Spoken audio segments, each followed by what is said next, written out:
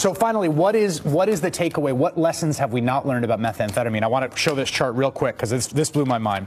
How many people use meth in a lifetime?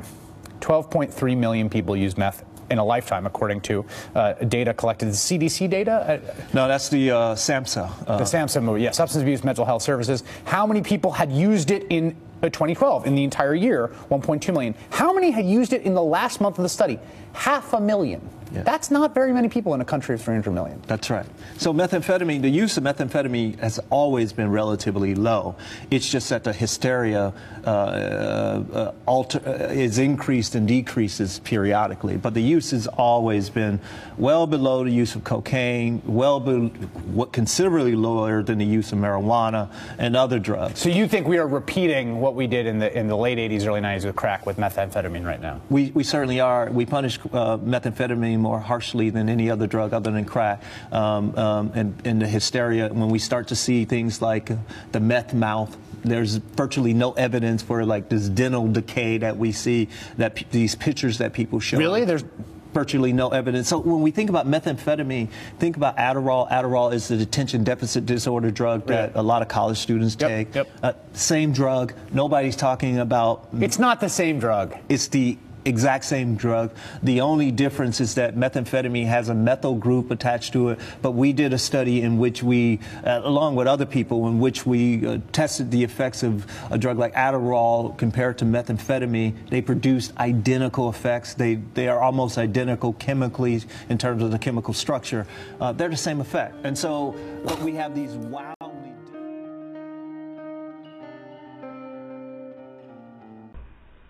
Hello everyone, welcome to the I Am Cannabis Sativa podcast.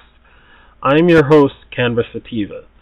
As you can guess from the prior clip, which is from MSNBC's show All In with Chris Hayes, who had on the great Dr. Carl Hart. Today we're going to be talking about ADHD and strains and edibles one can try if you or someone you know happens to have this condition and is considering using medical cannabis. Methamphetamine and prescription drugs like Adderall, like Dr. Carl Hart referenced, are in fact analogous to each other.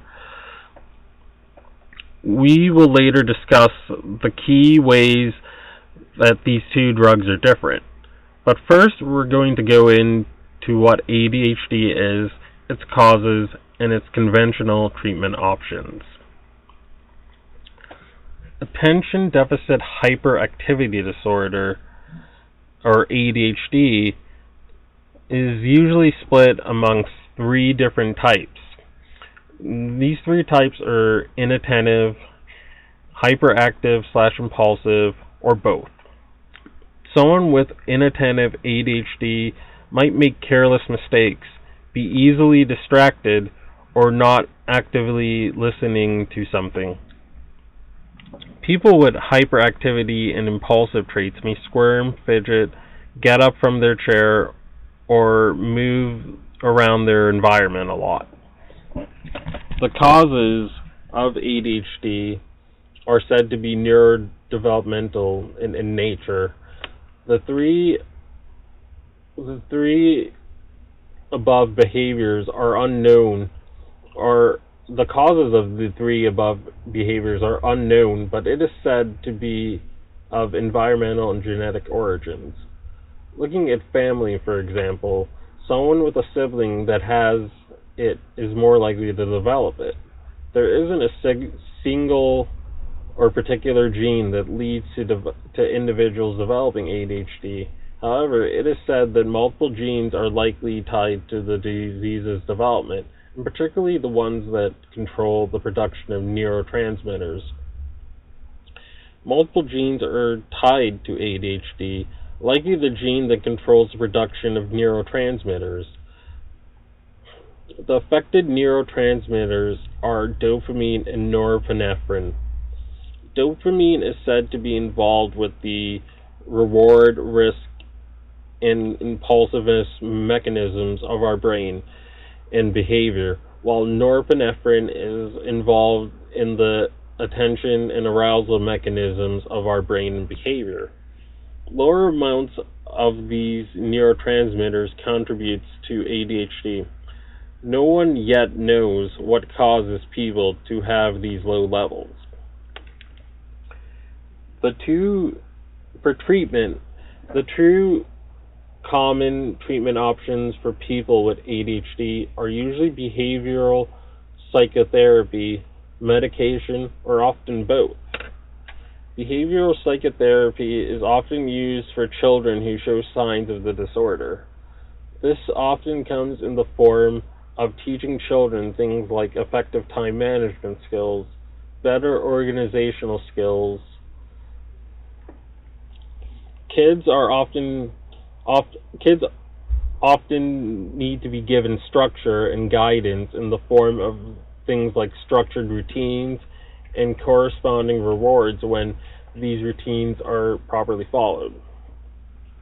Parents and teacher involvement is essential in managing this disorder. For adults, it is essential for one to decrease distractions and improve one's organizational skills to ameliorate the symptoms of ADHD. Stimulants are often the first line of things that are prescribed. These are said to increase the number of deficient neurotransmitters, i.e. dopamine. Common prescriptions like Adderall and Ritalin are very similar to its illicit cousin, methamphetamine. A key difference between dextroamphetamine and methamphetamine is that dextroamphetamine is a slow release of dopamine to the brain. This is more controlled, and this control helps patients improve their attention and focus. The illicit cousin is very fast-acting, and its boost creates a huge surge of dopamine, which disrupts normal communication between neurons and produces euphoria. This cause of euphoria makes methamphetamine, its illicit cousin, highly addictive. So there you have it. When I do these deep dives about these various elements, much of this information, as always, was provided by osmosis.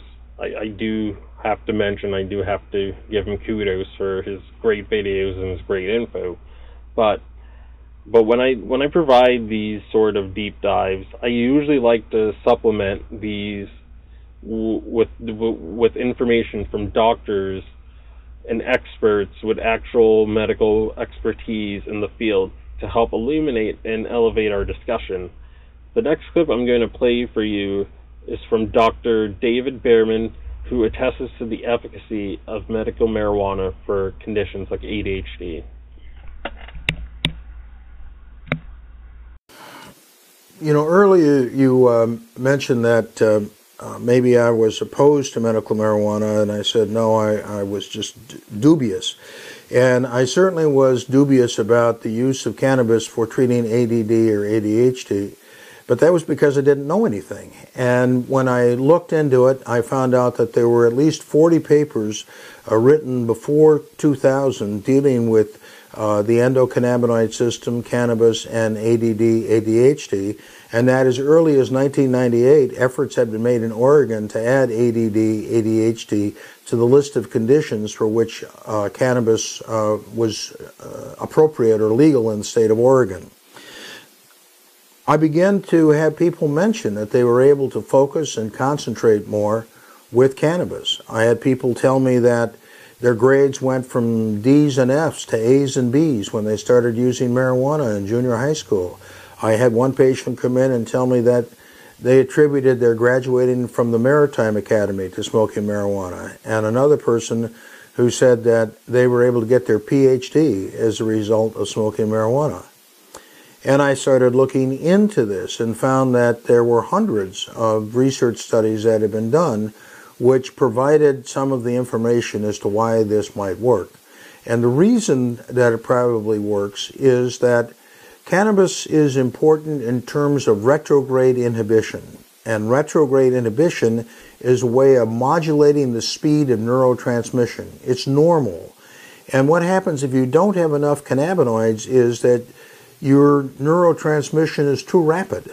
So if you have a rapid assault, if you will, on the cerebral cortex of a substantial number of ideas, concepts, sensory input, then it may be difficult for the cerebral cortex to focus or concentrate. But if you slow these down, these neural impulses down by a few nanoseconds, then you're going to give the cerebral cortex more of an opportunity to focus and concentrate, because you're going to have neural impulses moving more slowly, and you'll probably have fewer neural impulses. Now, there was an article that appeared in Scientific America in December 2004, written by Elger Nickel, and I had the good fortune to go to a conference and be able to chat with Elger about retrograde inhibition and about the way cannabis worked in terms of attention deficit disorder, and he told me that I was, more or less in the ballpark. After all, he's a researcher and I'm a clinician, so there's not always a perfect exchange of information between researchers and clinicians. But in this case, I feel as though I am close enough to having a good understanding. Furthermore, in addition to Elger, there is a researcher at UC Irvine named Daniel Piamelli. Piamelli has invented 6 or 7 substances that interfere with the body's own metabolism of its own cannabinoids. And he feels that by increasing the cannabinoids in the brain, that it's useful in treating panic attacks, attention deficit disorder, Tourette syndrome, and bipolar disorder. And I think much of the way in which cannabis works can be explained by the phenomenon of retrograde inhibition. And what's happening there is that the cannabis is causing more dopamine to be available. It is the dopamine that actually facilitates the retrograde inhibition. What cannabis does is it competes with dopamine for dopamine binding sites on dopamine transporter. And if you get enough cannabis, it fills up the binding sites on the dopamine transporter, or at least a lot of them. The dopamine can't get in. You now have more dopamine, you have more retrograde inhibition, you have slower speed of neurotransmission, and you have better ability to focus and concentrate. And I've been amazed. Back in, I think, 2001, I was interviewed for an article in USA Today, their online version on migraine headaches. And the reporter was talking to me, and as often happens, they were discussing their experiences when they were in college. And we were at this informal restaurant down near Zuma Beach. And after about 20 minutes of this, the waitress came over. And we'd been talking about migraines, and she said, my son, who's 20, when he was 17, he noticed that cannabis helped him focus and concentrate and do his homework, and his grades went from D's and C's to A's and B's. This was completely unsolicited. I also have people call me up and try to get me to see their teenagers. I have a rule, it's not ironclad, that I won't see patients under the age of 21. But in certain circumstances, I will see those patients.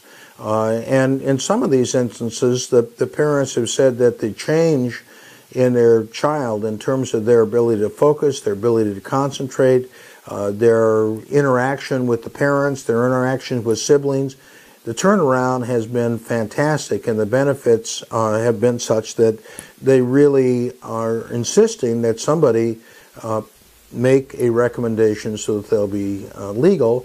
And they want to avoid these places where doctors are practicing minimalist medicine and not spending a lot of time with the patients.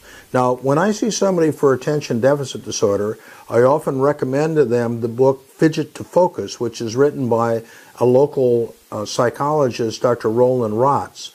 And Rotz himself has ADD. He has a website on ADD.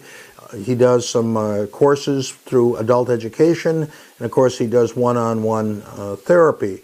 And he has been very good, according to some of my patients, in giving people with attention deficit disorder some very good strategies and techniques for how to successfully negotiate life with ADD. Because as you probably know, people who have ADD or ADHD are not very good at completing tasks, tend to overcommit themselves, often miss appointments. And so it's a question of being organized, of writing things down, and of setting up certain structure to your life so that you can rein in the ADD. Now, ADD is not necessarily a bad thing. There was an article in Newsweek a couple of years ago quoting a bunch of experts saying that people with ADD made good CEOs, they made good entrepreneurs, and they were very creative. And I've certainly found that to be generally the case amongst my population of patients who have ADD. This is your Red State Cannabis News Roundup. North Dakota is likely to vote on marijuana legalization in November, according to marijuanamovement.net. A petition to legalize recreational marijuana in North Dakota appears to possibly be poised to appear on November's ballot. North Dakotan officials are wrapping up the signature vetting processes, and according to one official, they have noted, according to marijuanamovement.net, that, quote, as of right now, what's coming back in, there's nothing that casts a red flag anywhere. We can know by August 13th, which is the deadline for officials to vet the signatures and clear this measure for the ballot in November. Stay tuned for next week's episode for an update as to whether this will officially appear on November's ballot. In November, Utahns will go to the polls to vote for a medical marijuana measure, according to MaryJane.com. This measure is said to allow consumers to purchase up to 2 ounces of medical marijuana every 2 weeks to vaporize, eat, or ingest. Smoking medical marijuana would be prohibited under this measure. So far, over 60% of Utahns support legalizing cannabis for medical purposes. This is at odds with the Mormon Church, which is divided in its support of the measure. Also, according to marijuanamovement.net, 3 separate medical marijuana measures are slated to appear on this November's ballot in Missouri. 2 of these measures are amendments to the state constitution to legalize marijuana for medical purposes. The 3rd measure will be a statutory amendment. There are concerns by the stakeholders who have placed these measures on the ballot that they may potentially split the vote, resulting in neither of the 3 measures securing majority of the vote. Missouri's NORML chapter has decided to hedge its support on the constitutional amendment measure sponsored by New Approach Missouri, which will allow doctors to recommend medical cannabis for numerous medical conditions and allow patients to grow over 6 plants, with dispensaries taxing the plant and its derivatives at 4%. According to Fremont News Messenger, a proposed city ordinance which aims to eliminate misdemeanor marijuana possession-related fines and court costs will appear on the municipality's ballot this November. This ordinance was proposed by the group Sensible Fremont. Joe Linder, an organization within Sensible Fremont, said that this ballot measure was modeled after a previous one implemented in Toledo, Ohio. Linder believes that the state of Ohio will ultimately legalize recreational marijuana within the next couple of years. This wraps up the Red State Cannabis News Roundup. Stay tuned for next week for additional updates in Red State cannabis reform. So now we're going to wrap up our show with the latest edible recipe. But first, let's talk about the great strains that can help folks with ADHD manage their symptoms. These strains were recommended courtesy of Bailey Rand of Leafly. Leafly is an invaluable resource for medical and recreational cannabis users alike. So according to Leafly, users should try a variety of strains to see which ones work best for them individually. Particularly for ADHD, users should try high THC strains, low THC strains, high CBD strains, and balance hybrids and indicas and so forth to see which is the right fit for their needs. So the first strain we'll start off with talking about is Cinex. And Cinex is a strain that is recommended for those with ADHD. It is a sativa strain that is said to foster euphoria and creativity. Folks who are prone to anxiety should proceed with caution and avoid dosing too high to avoid anxiety when taking the strain. The next strain is Cyradizal, which is another popular strain for ADHD. It is said to be one of the top strains for treating anxiety and treating ADHD. This strain offers euphoria, but unlike Cinex, one should use in moderation to avoid triggering anxiety. Next one is Green Crack. Pardon the name. Or other people call it Green Kush, if you prefer. Green Crack is another notable sativa. It was named Green Crack by Snoop Dogg because he said that the strain has very intensely stimulating effects. It offers a lot of energy and focus in addition to sharpening one's senses. The next one is called True OG, and this one is an indica that can slow the brain down, and it can possibly help tame impulsivity and hyperactivity in ADHD patients. The next strain is called Blueberry Headband, and this strain is a hybrid strain that is described as mellow, and it allows users to slow down their thought patterns to a more manageable pace. The next one is Harlotsu, and this strain is a high CBD strain with very little THC. It allows users to manage their ADHD with relative sobriety, with a clear head, and it helps foster a lot of calmness. So the next strain is Harlequin. Not to be confused with the Batman series character, this strain is a high CBD strain that is very helpful for alleviating concentration issues.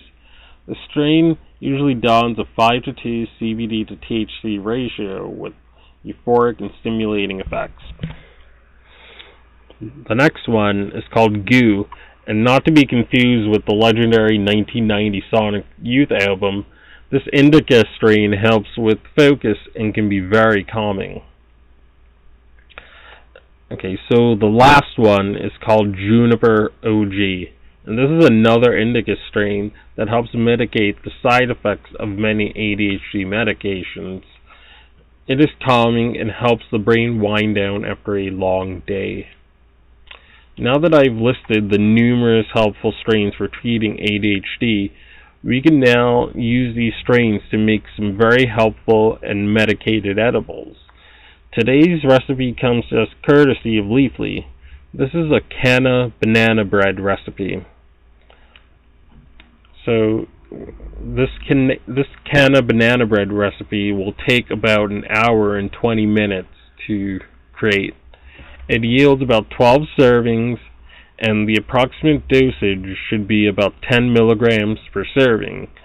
So depending on your tolerance, depending on on the effects you're aiming to achieve, this you can dose at 10 milligrams per serving. So if you have a high tolerance, obviously you might need more than 10 milligrams, or you might use up this recipe or this bread a lot quicker. But if you have a lower tolerance, you might get more use out of it. So the ingredients you're going to need 1 1/4 cup sugar. You also need half a cup of canna butter melted. You'll need 2 eggs. You'll need 1.5 cups of overripe bananas mashed. You'll need half a cup of buttermilk, 1 teaspoon of vanilla extract, 1 tablespoon of orange zest, which is optional, 2.5 cups of all-purpose flour, 1 teaspoon of baking soda, 1 teaspoon of salt, 1 tablespoon of cinnamon, 1 cup of chopped nuts, optional. Okay, so the directions. You're going to want to preheat the oven to 350 degrees. Butter and flour the bottoms only of 2 mini loaf pans or 1 large loaf pan. Beat the can of butter and sugar with the hard mixer or paddle the attachment of the stand mixer. Add the eggs one at a time. Beat at a low speed until well blended. Add the mashed bananas, buttermilk, vanilla, and orange zest. Beat at a medium-low speed until smooth. Sift together the flour, baking soda, salt, and cinnamon. Add them to the wet mixture while beating on low speed, and continue beating until just moistened. If using nuts, fold them in and pour the mixture into the pans. Bake 2 mini loaves for 50 to 60 minutes, or 1 large loaf for 70 to 75 minutes. When done, a toothpick can be inserted into the center, and this toothpick should come out clean. Let them cool completely, approximately about 2 hours before slicing. If stored in an airtight container, loaves will keep about 5 days at room temperature or 10 to 12 days refrigerated. So some tips for a perfect loaf. You should butter or grease the pans and then dust them with a light layer of flour whenever you bake the cakes, brownies, or breads. This will make for a much smoother removal.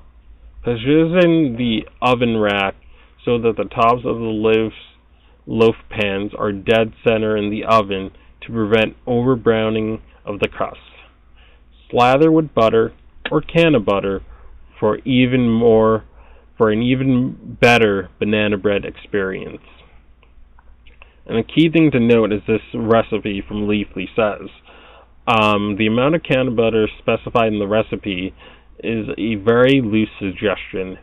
The actual amount you should use should be modified based on the strength of your butter and the potency that you desire. Dosing homemade edibles can be very tricky. So the best way to test for potency is to start with 1 portion of the serving, wait about 1 to 2 hours, then make an informed decision on whether to consume more. Always dose carefully and listen to your body and intuition. Never, I repeat, never drive under the influence of cannabis. So that wraps up today's podcast. Stay tuned next week for when we discuss another medical ailment and go over how cannabis can provide relief for it. If you are currently a medical cannabis patient and want to tell your story and be featured on the podcast, feel free to email me at iamcannabissativa@gmail.com. Feel free to hit me up on Instagram at iamcannabissativa, 1S. Also check our website at iamcannabissativa.com, 2 S's. On our site, we have blog posts, links to the archives of the podcast, and other videos from cannabis experts from many walks of the field. You can also find and subscribe to our podcast, which is now on SoundCloud, Stitcher, and the Google Play Music Store. Stay tuned for the next episode where I am going to hate watch an anti-drug movie and give my analysis and debunk much of the propaganda within these movies. As usual, we'll feature some advice on various strains for a different medical ailment, and we'll provide an interesting edible recipe that you guys could make with these strains. So have a good one, everybody, and stay medicated, my friends.